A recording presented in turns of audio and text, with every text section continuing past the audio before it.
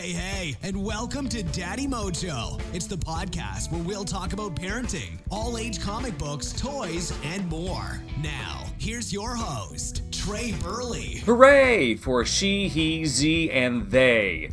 What are your pronouns today? What are your pronouns? You know what? If you're in college, change your pronouns like you change your shirts. That's cool. However, this is an illustrated book that's meant for early elementary school kids. Here's the problem with this book. Having taught these ages for a couple of years, they could just as easily be a kitten or a unicorn and change their pronouns.